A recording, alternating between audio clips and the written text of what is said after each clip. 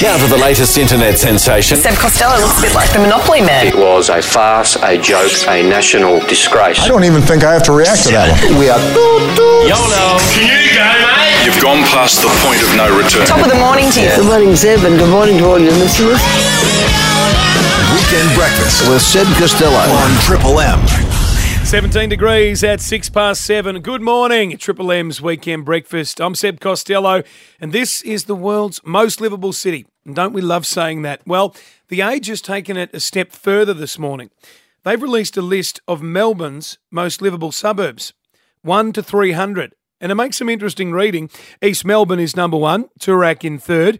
But Ivanhoe, out there in the northeast of the city, beats out the likes of Brighton, Canterbury and Hawthorn, and does so comfortably. Joining us, here's the man behind the survey, the city editor at The Age newspaper, Clay Lucas. Good morning. Good morning, Seb. How are you going? Sensational. Tell us, mate, how do you come up with this list? Well, we work with consultants, economists Deloitte and planners Tract, and basically they're experts in data, and they take data from 15 categories, including road congestion, access to public transport, crime, access to shops, whether you've got broadband, cafes, and tree cover, a bunch of other things, and rank every suburb in Melbourne from 1 to 321 according to how they rank on those 15 categories. Sounds pretty exhausting. How long does it take you to come up with the list? Look, we're working with them. It took us about 3 months of work. It's the third time we've done it, so we've gotten a bit better at doing it. The first year they did it in 2005. It was done on bits of paper, and there was computing power involved then, but nothing like today. So this time when we did it, it took a long time, but the amount of data that was crunched to come up with it, it took us about 2 months. Where do you live, mate? Brunswick. And where did that feature? 78. Oh, that's all right. Lower down than I'd hope. What is livability to you? Look, it's so different to everyone, and that's part of the problem of doing these surveys. And I guess that's so. I mean, livability to me, because I work in the CBD, is access to the CBD.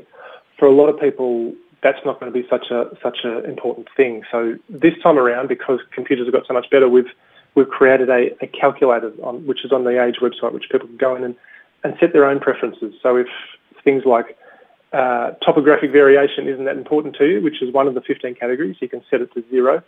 And if access to the CBD is not important to you, you can set it to 0. And at the end of it, you can put in a price, and it'll give you a list of the top 10 suburbs for you based on your preferences. I like the sound of that. So essentially, you can set the categories and make your suburb the most livable in town for the purposes of when you sell it. You can chuck that on the billboard. I like that. Exactly. You can kind of rig your auction.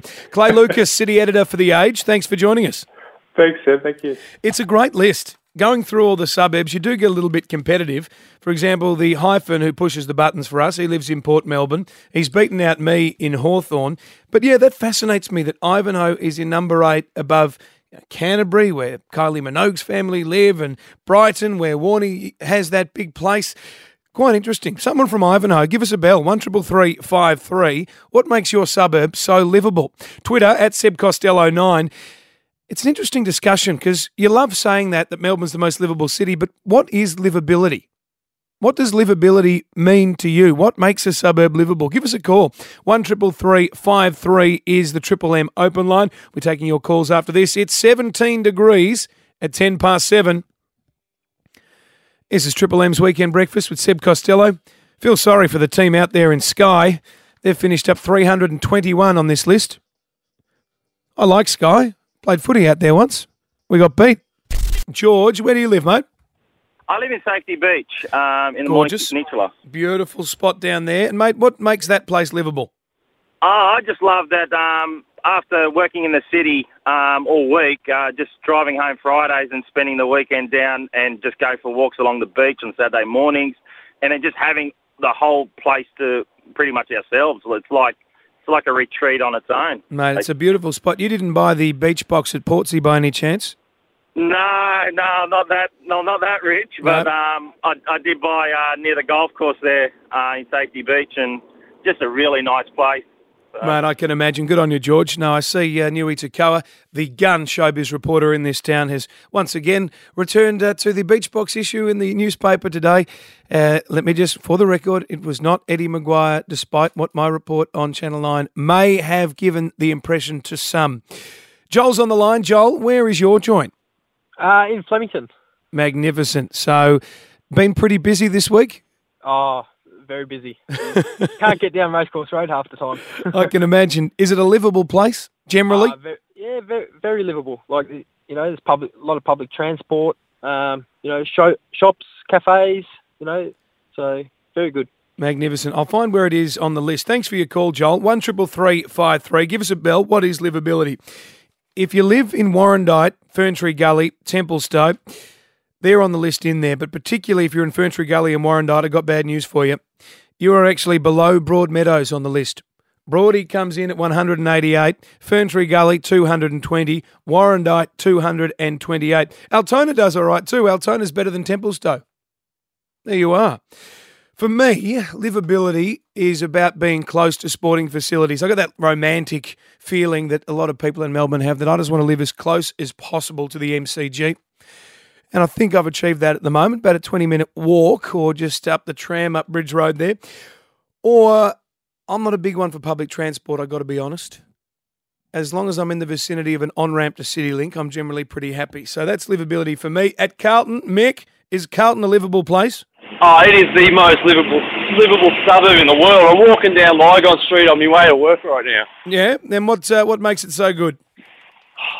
The vibrancy, the culture, the food, the coffee, mate.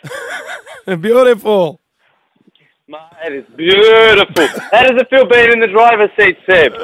Oh, well, mate, look, the program's been going well. We've been here about 8 weeks or so. So, Mick, I'm pleased that you're able to join us.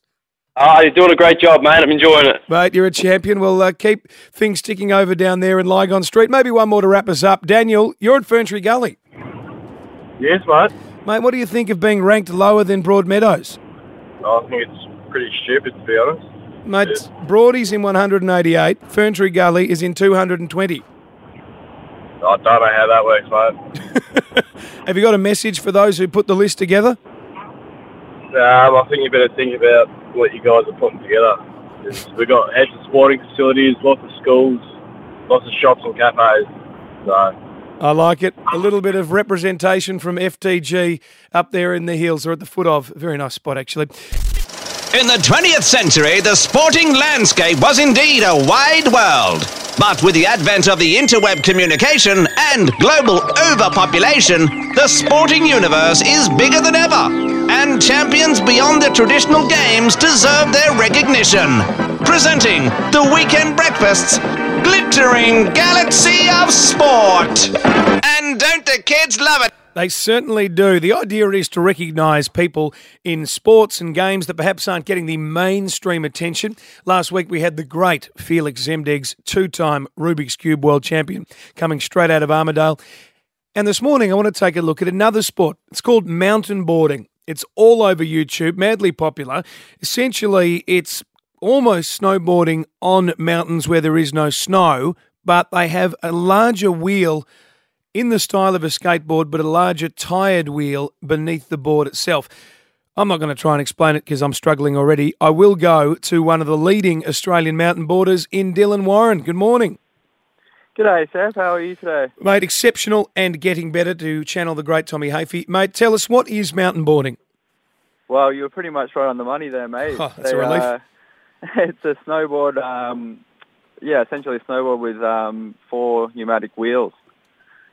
So, we ride these boards on pretty much every terrain, dirt, gravel, grass, but we can ride it. And, mate, it's obviously something for thrill seekers, but has it been organised into competition yet? Yeah, it is. I've been fortunate enough over the past 5 years or so to travel around the globe, mountain boarding in Europe and Asia and America. And is it a speed thing? How do you actually win at mountain boarding? Well, there's a few different divisions. There's like a a traditional border cross, which is really similar to snowboard border cross. So you go down a big dirt track with jumps and berms and turns, and you got to make it to the end. And there's also what I compete in is a freestyle event. So we do big jumps and tricks and grind down rails and pretty much like a snowboard freestyle event. I'm seeing a Dylan Warren video game in the works in the next few years, mate. How long? How did you get into it in the first place? Well, I've been mountain boarding for probably about 10 years now, and the first time I ever saw a mountain board, I remember it was my 12th birthday party down at Emerald Skate Park, and I was skating around, and a friend of mine brought a mountain board to the skate park. And I'm like, oh, what is this thing? It's a bit silly. And then, he slowly convinced me, and I got on it, and I've loved it since and haven't stopped. Mate, you're right. It looks like a skateboard on steroids. It's this big, strong thing. Mate, tell me this. Have you ever perhaps been injured doing mountain boarding? I mean, a couple of times, but to be honest, I've hurt myself skateboarding more than mountain boarding, You fall off a mountain board and you fall on grass, so it's not as bad. Magnificent. Well, the Facebook page for you guys, Australian Mountain Boarders, that's for people who are looking to get into it. When's your next competition? Well, we've got a few coming up towards the end of the year in Melbourne, and we're actually next Saturday in Beaconsfield. We're doing a little event called the Beaconsfield Bash, where we have all the riders in the local area come out and have a ride with us, and we also teach kids for free. Love it. Dylan, thanks for joining us. No worries, mate. Have a good day. Australian mountain boarder Dylan Warren. And the segment is called The Glittering Galaxy of Sport.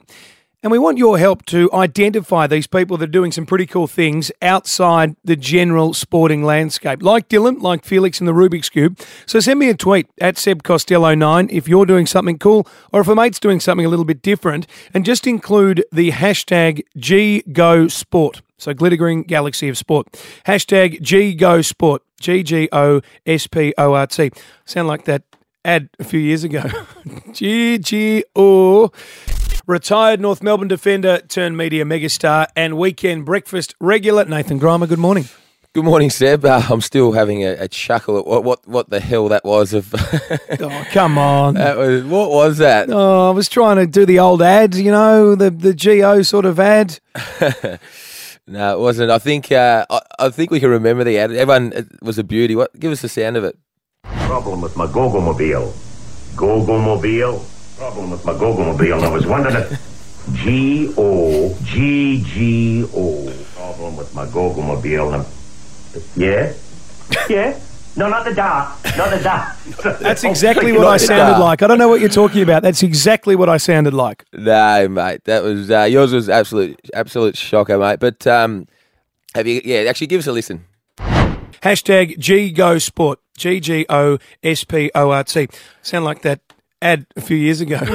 GGO. Anyway, no. There was. I can't tell any different. Not even close, mate. It was pretty good. It was a pretty good performance. I don't think it's going to win me an ACRA. I've had actually a stinker of a week. Oh, what happened? I had my first day ever of work on Wednesday. Oh, welcome to the real world. Welcome to the real world. It's our first day in 8 years, and I woke up with... No more training sessions for 2 hours a day. Woke up at 5 o'clock in the morning with gastro, and I'm actually living with a guy at the minute from Tassie, and because we're just finishing our house, we've only got one toilet plumbed in at the minute, so it just happens to be where he showers. What's your mate's name? Fergus. He's a great friend. We're good friends, but we've got boundaries. And I've woke up with this screeching pain in my stomach anyone's ever had, and he's having a shower because he gets up early because he's a build. I'm thinking, please, Ferg, get out of the shower. I'm in all sorts, and it felt like time stood still. And in the end, I've had to bust down the door and.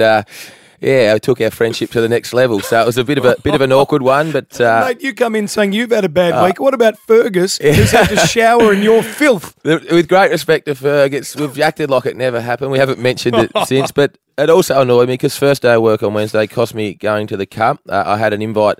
Good friend Jay Sarauskas from Strategic Finance.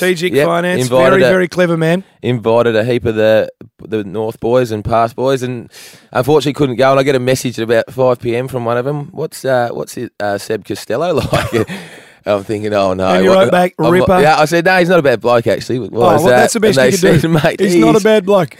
He's strutting around this bloody marquee in the birdcage like a peacock at the minute. No, I didn't say that. Hamish McIntosh actually said, I met that Seb Costello. What a great bloke. But I've never seen him before, and when I saw him put his head to his actual voice, I started laughing because I just didn't look like what I thought he'd look like. But the big game. Yeah, we did have a nice chat. I was wearing white pants on Tuesday, which was quite controversial according to some. But no, I was there with the beautiful girlfriend Bree, and we had a chat to Big Home, and we swapped stories about you, all of them positive. Oh, I'm sure they were. And then on Thursday, actually, as I just moved to my new house, got that flash flood, and my house, the roof started leaking. But across the road at the racetrack, saw that lovely lady get her kid off. Speaking of flash flooding, a fair bit of flashing going on down there at Flemington. How about that? Just some people just must wake up the next day and just wonder what happened. I used to have streaking footage of many years ago when Roy Simons smashed that streaker. Yeah, so good. Playing cricket. But mate, you've got to hand it to her. She's owned it since then. You know, she did an interview directly afterwards. I mean, you would have seen the vision. This is the lady who on Oaks Day was dared for $10 to whip her dress off and run around the lawn down there at Flemington. She did it. She got the $10. And since then, she's been doing interviews all over the place, just owning it. Yeah, well, if you're having a bad day on the punt, I guess $10 is $10. But I had to laugh. I played with a bloke at North, Lee Adams. He's an absolute Patchy Adams, one of the great blokes in football. And he used to love getting naked all the time, speaking of streaking, but he had this rule that he'd always leave his socks on. So then if he ever got caught or the club or anyone found out and would ask Patchy if he was naked, he could look him in the eye and say, I wasn't completely naked ever. The socks always, out. Always leave his socks as a get out of jail. Where was he wearing the socks? On his, on his feet? Okay. He'd need a big sock, but it was they were on his feet. He had big feet. So have you ever streaked? Oh, mate, I've got nothing that I would be wanting to reveal too closely. I'd have to be very, very. Speaking of streaking, I got a little story for you. You wouldn't. I got a little story for you, but we'll do it after this. 133353. Off the back of that, have you ever done it, and where did you streak? We're talking streaking. Let's try and keep it clean though. But let's share a few locations. At Berwick, good morning, Chloe. Hey, how you going? I'm looking forward to this. What have you got for us? One grand final here. I couldn't tell you when. It was a little while ago. A girlfriend and myself were a bit bored. Boys were playing pool up top of the house, and we decided to get our kid off, run down the back stairs, out around the house, up the driveway, down the street about 100 metres, and went, well, hang on.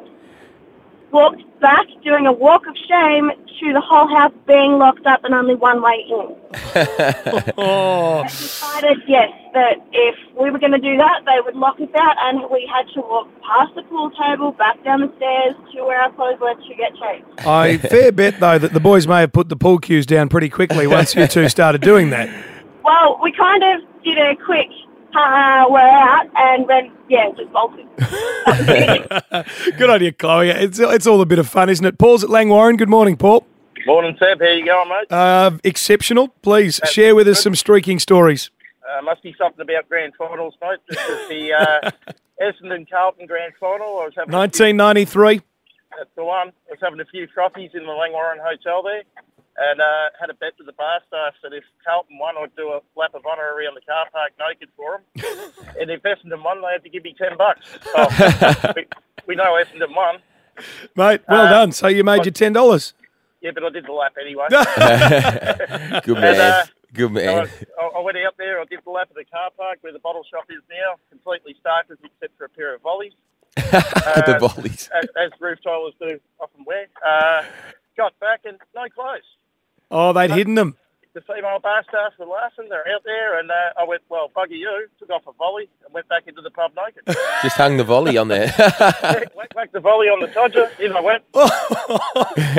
Well, that's great, Paul. Good on you, mate. Paul. And the best bit about that story is the Bombers won that day, of course. Michael Long, enormous to win a Norm Smith medal. As a child, I didn't know song lyrics, but I knew Sandy Roberts' call of Michael Long running down the wing at the MCG. But as my impressions have been somewhat questioned today, I'm not going to give it to you. Let's go to Jackie at Mount Evelyn. Hey, how you going, boys? Mate, let's talk a little streaking. What do you got? I was on footy trip in Adelaide. I think This is ominous. Yeah. And we're at the pub, and we had a bit too much to drink, and we were about to leave, and I thought it'd be a good idea to drop my ducks and run around the park, and little did I know there was a cold plate 5 metres down the road. Oh, and did you get a little bit of a talking to? Yeah, he was impressed. He saw all the boys drinking at the pub and he goes, footy trip. I said, yeah, unfortunately, sorry, mate. So, yeah. That's magnificent. Who's your footy team, Jack? Who'd you play for in those days? Still playing for him. Magnificent. How'd they go this year? Not too bad. Finished to think about mid-ladder, but yeah, it could be better, I guess. Right, that's all right. And have you been on footy trip yet? No, not this year. I kind of gave myself a self-ban. See a bit of money last year. Yeah, fair enough. And that's a great relief to the South Australian Police Force. Thanks for your call, Jack. Nath, it seems that Patch Adams isn't alone with the love of streaking. I still wonder why footy trips get a bad name. I just can't quite work out when you tell the lovely you're going away with the boys on a footy trip. They isn't it a difficult they break conversation? Out into a cold sweat. But just call it a golf trip, even though you don't play golf. Good idea. I do enjoy those. Scott Archer tweeted in Seb Costello's stick to your strength radio. Stick to your strengths reporting and radio as an impersonator. You're no good. Hashtag go. Hashtag not to dart. Oh dear, that's the last time I do GGO impressions. Back quickly to this that I heard Clay on there. He's got my suburb, Ascot Vale, coming in at 58. Yeah. I don't know if he's ever been out to Ascot Vale. It's an absolute beautiful suburb. Haven't you been robbed every week for the last month? I don't know. I'm not going to be critical of Blackburn, but at 47, that's throw the spear on the Blackburn. Blackburn. It's annoyed me a little bit, but beautiful suburb, Ascot Vale. Always a pleasure to see you, Nath. Likewise, it's my fiance's hen's weekend / night tonight. Speaking of streaking, hopefully it's not her doing it, but been kicked out of the house, so quiet weekend for me. And I got a catch, mate. Come on. Well, Hawthorn's rated in the top 10, so I'm a bit more get livable. the hell out of Ascot Vale, scummy Ascot Vale, and come across town. But coming past the 300 metres, excess knowledge went to the lead narrowly. Here's Prince of Penzance coming on down the outside. Prince of Penzance from Michelle Payne. Now Max Dynamite starts to charge home. Prince of Penzance from Max Dynamite. Prince of Penzance, it's history at Flemington. Michelle Payne. Prince of Penzance beat Max Dynamite. There it is, the Melbourne Cup win. It's the race that stops a nation, but this year it was the race that made Australia smile. And the winning trainer, Darren Weir, is on the line. Darren, thank you for your time. And listening to that, does it give you goosebumps? Yeah, it surely does. An absolute unbelievable feeling and an unbelievable day, really. Mate, congratulations. What time did the party finish up on Tuesday? No, went well into Wednesday. well into Wednesday. That's fantastic, mate. And yesterday, up at Ballarat, it was the real welcoming for yourself and for Michelle and for Stevie, a celebration out the front of the Ballarat Town Hall. How was that moment? Oh, that was unbelievable, actually. When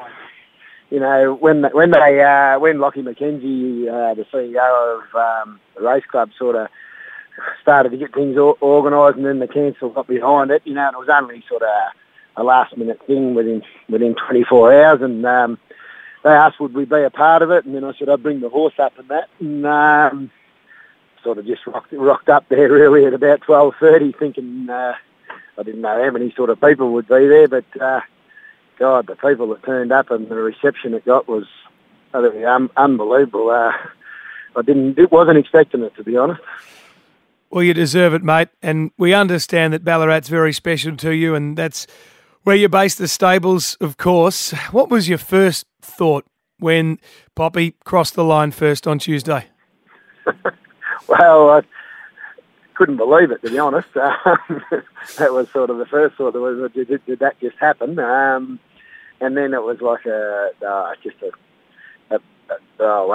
I'm not sort of a relief, but just the most amazing feeling. And then you walk down and go back to the mount yard, and then you see the owners going crazy and all that sort of stuff, and the media goes, they're just everywhere. And then my two little daughters, I ran into them, and the oldest one just burst out in tears of excitement, so that was pretty special as well. So it was just a great day. Oh, mate, that is gorgeous. That is absolutely gorgeous. We're talking to Darren Weir, the Melbourne Cup winning trainer on Triple M's Weekend Breakfast.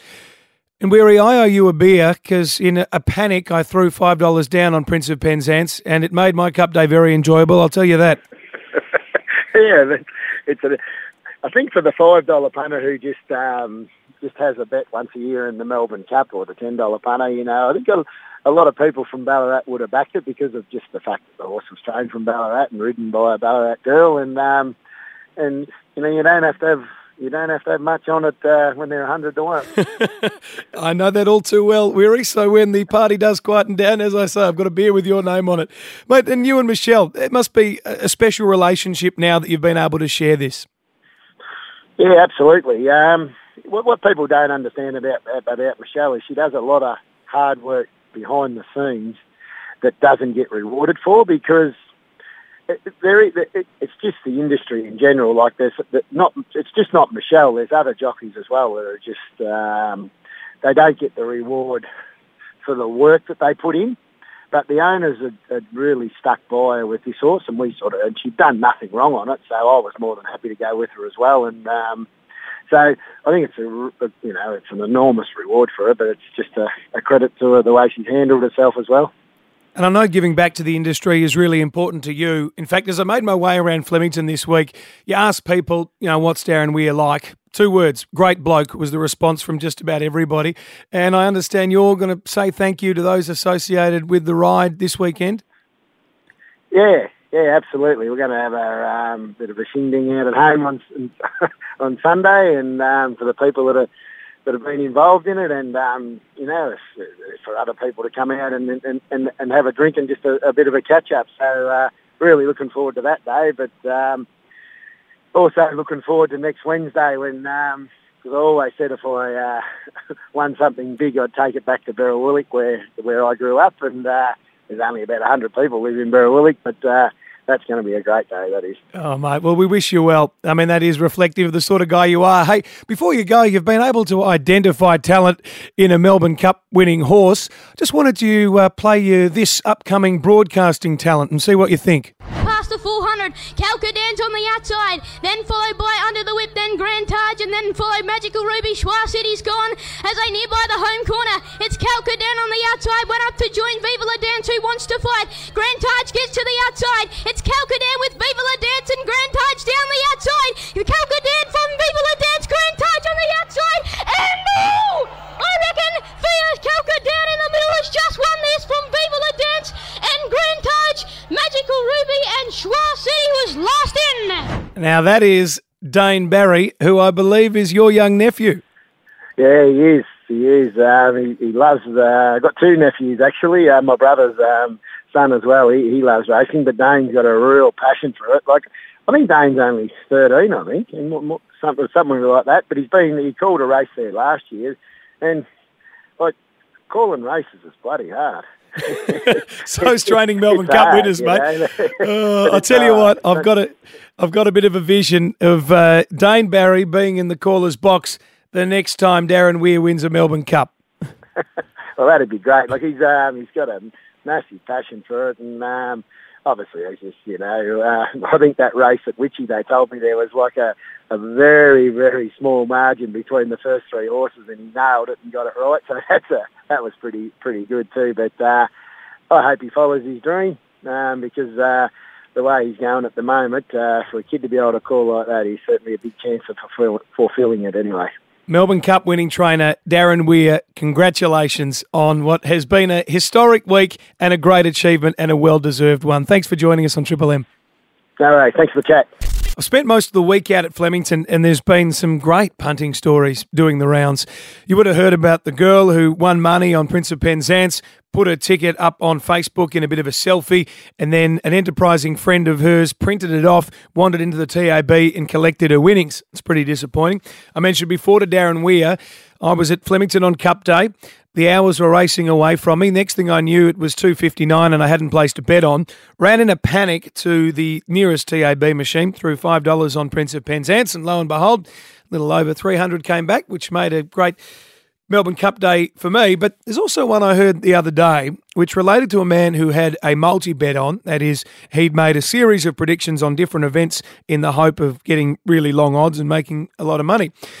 And so the way the story went is this gentleman had thrown $100 on 4 of the biggest races, the Caulfield Guineas, the Caulfield Cup, the Geelong Cup, and the Melbourne Cup. And at the end of last week, he was 3 from 3 heading into Tuesday. He stood to win $440,000. TAB, as they do, as all businesses do, approached him about making a deal. They said to him, we'll buy back your ticket for $80,000. He said no. He said, I've got Fame Game in the Melbourne Cup. It's the absolute favourite. And at the odds that Fame Game is at, I'm a pretty good show to win $440,000. He came again. TAB approached him and said, look, how about we buy this ticket off you for $120,000? He's looking at the ticket. He's looking at 6 figures of cash, more than the annual salary for most of us. And he says, no, I've got Fame Game. I've got the short-priced favourite. I'm going to hang on to my ticket. And the man said goodbye to $120,000, thanks to Prince of Penzance getting up. Not a good story for everybody, but hopefully he could see the positivity in it. What are the great punting stories? Have you got one? They're always exciting. They're always got a bit of a thrill, and it's, a world of highs and lows. At Seb Costello 9 is the Twitter, or give us a ring, 133353, with your best punting stories. Of course, gamble responsibly. This program brought to you by luxbet.com. We'll chat in with Shawnee Anderson in a moment. And Mark Hunt too, the UFC fight. I want to have a chat to him. He got punched in the head 360 times one night. I think we've all felt like that. Few of us have put ourselves through it. Just talking some good punting stories off the back of a bloke who said no to a $120,000 offer for a ticket that stood to win $440,000 if Fame Game won the Melbourne Cup. Dan, you got a yarn for us? Yeah, spewing if you're that guy. But, yeah, I actually won $392 off 50 cents. Oh, yes, please. Tell us the details. It was actually through the Sportsbet app. It was actually my daughter at school. She's in prep, and they did a sweep. It wasn't for money or anything, but they all got to pick horses, and the 2 horses she got to pick at school were these 2. So I just chucked 50 cents on it, and I also put 50 cents on the nose of Prince as well, and come back with $392 for the Quinella and another $40 for the win of Prince. Not bad for 50 cents, Dan. Of course, gamble responsibly, but if you're throwing 50 cents out, that's not exactly going to put any problems towards the mortgage. Let's go to Mark, who's out at Melton. Mate, was it you who had a bit of luck? Yeah. I was at home one night and I was watching the trots on TV, and just for laughs, I put money on a horse that was paying $15, chucked $10 on it. It ended up winning, but then I put money on another horse about 5 minutes later that was paying about $19, chucked on it, ended up winning, and then I put money on a greyhound that was paying like $80 or something. So in the space of about 20 minutes, I turned $10 into about $400, which was pretty good. Mate, that's nothing to sneeze at. Not a bad late night home down there in Melton. Joining us, as she does every week from Fox Sports, is Neroli Meadows. This week, of course, she's at the Gabba watching the Australians take the Black Caps to town, basically. How are you, Neroli? I'm well, thanks, Seb, and I've got my own punting story, actually, the one that Mickey Malloy has been chatting about all week. I was a part of that syndicate. In fact, I led the way. I was the one that said, let's put some money on it. And have you been included in the... I've had a great day. Did you get the winnings, or are you like Husey on the way out? No, I was a little bit concerned because I had to leave that lunch early in order to make my flight to Brisbane, but the fact that I suggested it in the first place, and that was in the WhatsApp group, and the fact that I went to the lunch and had to leave early but still made it to the lunch, I'm in. Mickey texted me privately and said, of course you're in, you're fine. Good to hear. So happy days, good week. Yeah, happy days for the Aussies too. New Zealand trailing by 399 runs with 5 wickets remaining in their first innings as day 3 gets underway at the Gabba. What's the weather like up there? It's beautiful at the moment, blue skies, which actually makes me a little bit nervous in Brisbane because it tends to be the bluer the skies, the quicker the rain's about to come on. But it was overcast this time in the last few days, and then the storms haven't come until overnight, so perhaps the rain may come a little earlier in the day today. But if you're looking around now, it's a picture-perfect site, the Gabba, so that is good news. And as you say, the Aussies are absolutely dominating the Kiwis, which is really disappointing. And the confidence, can you feel just a bit of confidence around this Australian 11 led by Steve Smith and Dave Warner? Absolutely, and Mitchell Stark said yesterday that he thought it was a really psychological blow the way that they are leading them at the moment, 399 runs ahead after stumps on day 2. But look, I think we all wanted a contest and we all expected a contest, but the Kiwis haven't played Test cricket since May, And now they're Tim Southey down. It's whether he comes out to bat, we don't know, but it looks like he won't play much further part in this test, given that he was out after the first session with that back injury yesterday, and he's the spearhead. So if there's no Tim Southey, it's hard to see how New Zealand can win a test this series. Enjoy Queensland, Neroli, Meadows, and 30% of your share in the Prince of Penzance group bet would be appropriate for me, I would have thought. I'd love 30%. That'd be great. Yeah, no, I'm saying 30% of your share you'll give to me as a donation of friendship. When are we friends? You don't have any, remember? No, well, but you're trying to buy me my friendship, and it's probably worth a bit more than that, to be honest. I'm an acquaintance, and to be honest, I get a bit of stick just for saying that about you, and I can hear Hyphen laughing in the background. Hi, Hyphen. You're annoying, according to Billy Brownless. It was Billy's mate, okay? I'm pretty sure he endorsed The View. We'll talk to you next week. Enjoy the test. Neroli Meadows from Fox Sports up there at the Gabba. Next Sunday at Etihad Stadium, UFC 193. The organisation makes its debut in Melbourne. Ronda Rousey v Holly Holm is the main event. I'll be catching up with Ronda next week for the 9 News. But on the undercard is Mark Hunt, who is one of the biggest names based in Australia in the UFC. He takes on Antonio Silva in a heavyweight bout. He's just landed from Thailand, where he's been training. He's on the line. And before we get stuck into fight talk, I was going through your Facebook, Mr. Hunt, and there's a video of you holding a piece of Rocky Road and you're serenading it. Have a listen. I just want to hold you, baby, Rocky Road.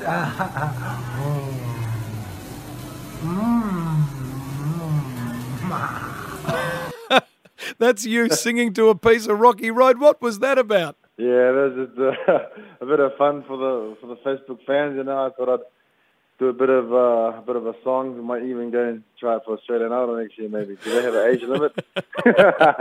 Mate, I loved it. It's fantastic to see that after you put yourself through such punishment, you can still smile at the end of the day. And I'm sure you've earned the Rocky Road. Tell us about your training over there in Thailand. How hard has camp been? Training's been pretty hard, you know. I mean, Mike Swick and all the guys at AKA Thailand are amazing. Looked after us really well. You know, I went over there because when I went over to help Saul with his camp against Bigfoot, you know, I found the place really, really good.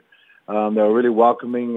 It's affordable to train over there and have a lot of guys come over and help you training. So it's a great place to do Muay Thai and mixed martial arts at the moment. So it was great.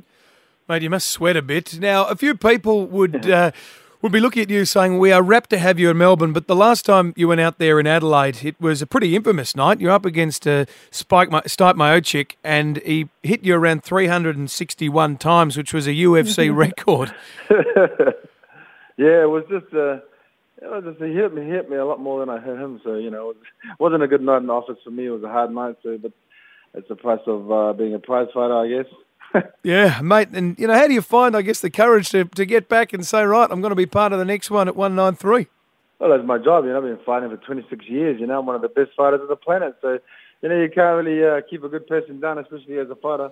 Exactly I'm right. in there all the time. Mate, you are a dominant heavyweight, but you're 5'10". The bloke you're fighting, Antonio Bigfoot Silva, who you drew with last time, he's 6'4". What sort of challenges does that present for you? Oh, it doesn't really present any challenges for me. You know, I'm a heavyweight. You know, I'm a big guy. But, you know, in my division, everyone's a lot bigger. I'm kind of short for this division. But it's pretty cool, you know. So, you know, I love fighting against the big boys, and that's what I do my whole career. There's this lady running around with no clothes on in the racing. What about that? She's in her underpants running around in Flemington. Stage racing. She's got no clothes on, funny. What is that about? What has gotten into her head? I think she's had a few too much wines. Yeah, there goes the top coming off. Oh. And it's raining. She's out of there. She's racing. Mate, how good's that? I'm interviewing Mark Hunt on Triple M. You're watching TV, and a woman in no clothes is running around Flemington on the TV. That's great. Well, mate, we're wishing you all the best. Mate, she's dressed in less clothes than you'll be wearing at UFC 193. Actually, no, she's got a top on and a bottom. I'll only have a bottom on.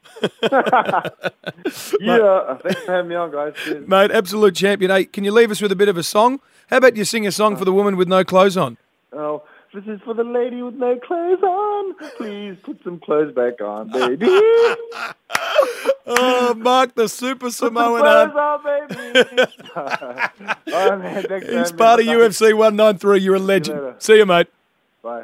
The Aussies will be looking to continue sending a strong message to the Test cricket playing world today in day 3 of the first Test against the Kiwis. They return the Kiwis to the Gabba crease, trailing by 399 with 5 wickets remaining in their first innings. The great Mark Waugh is a massive part of Triple M this summer, and he's been kind enough to join us before day 3 gets started.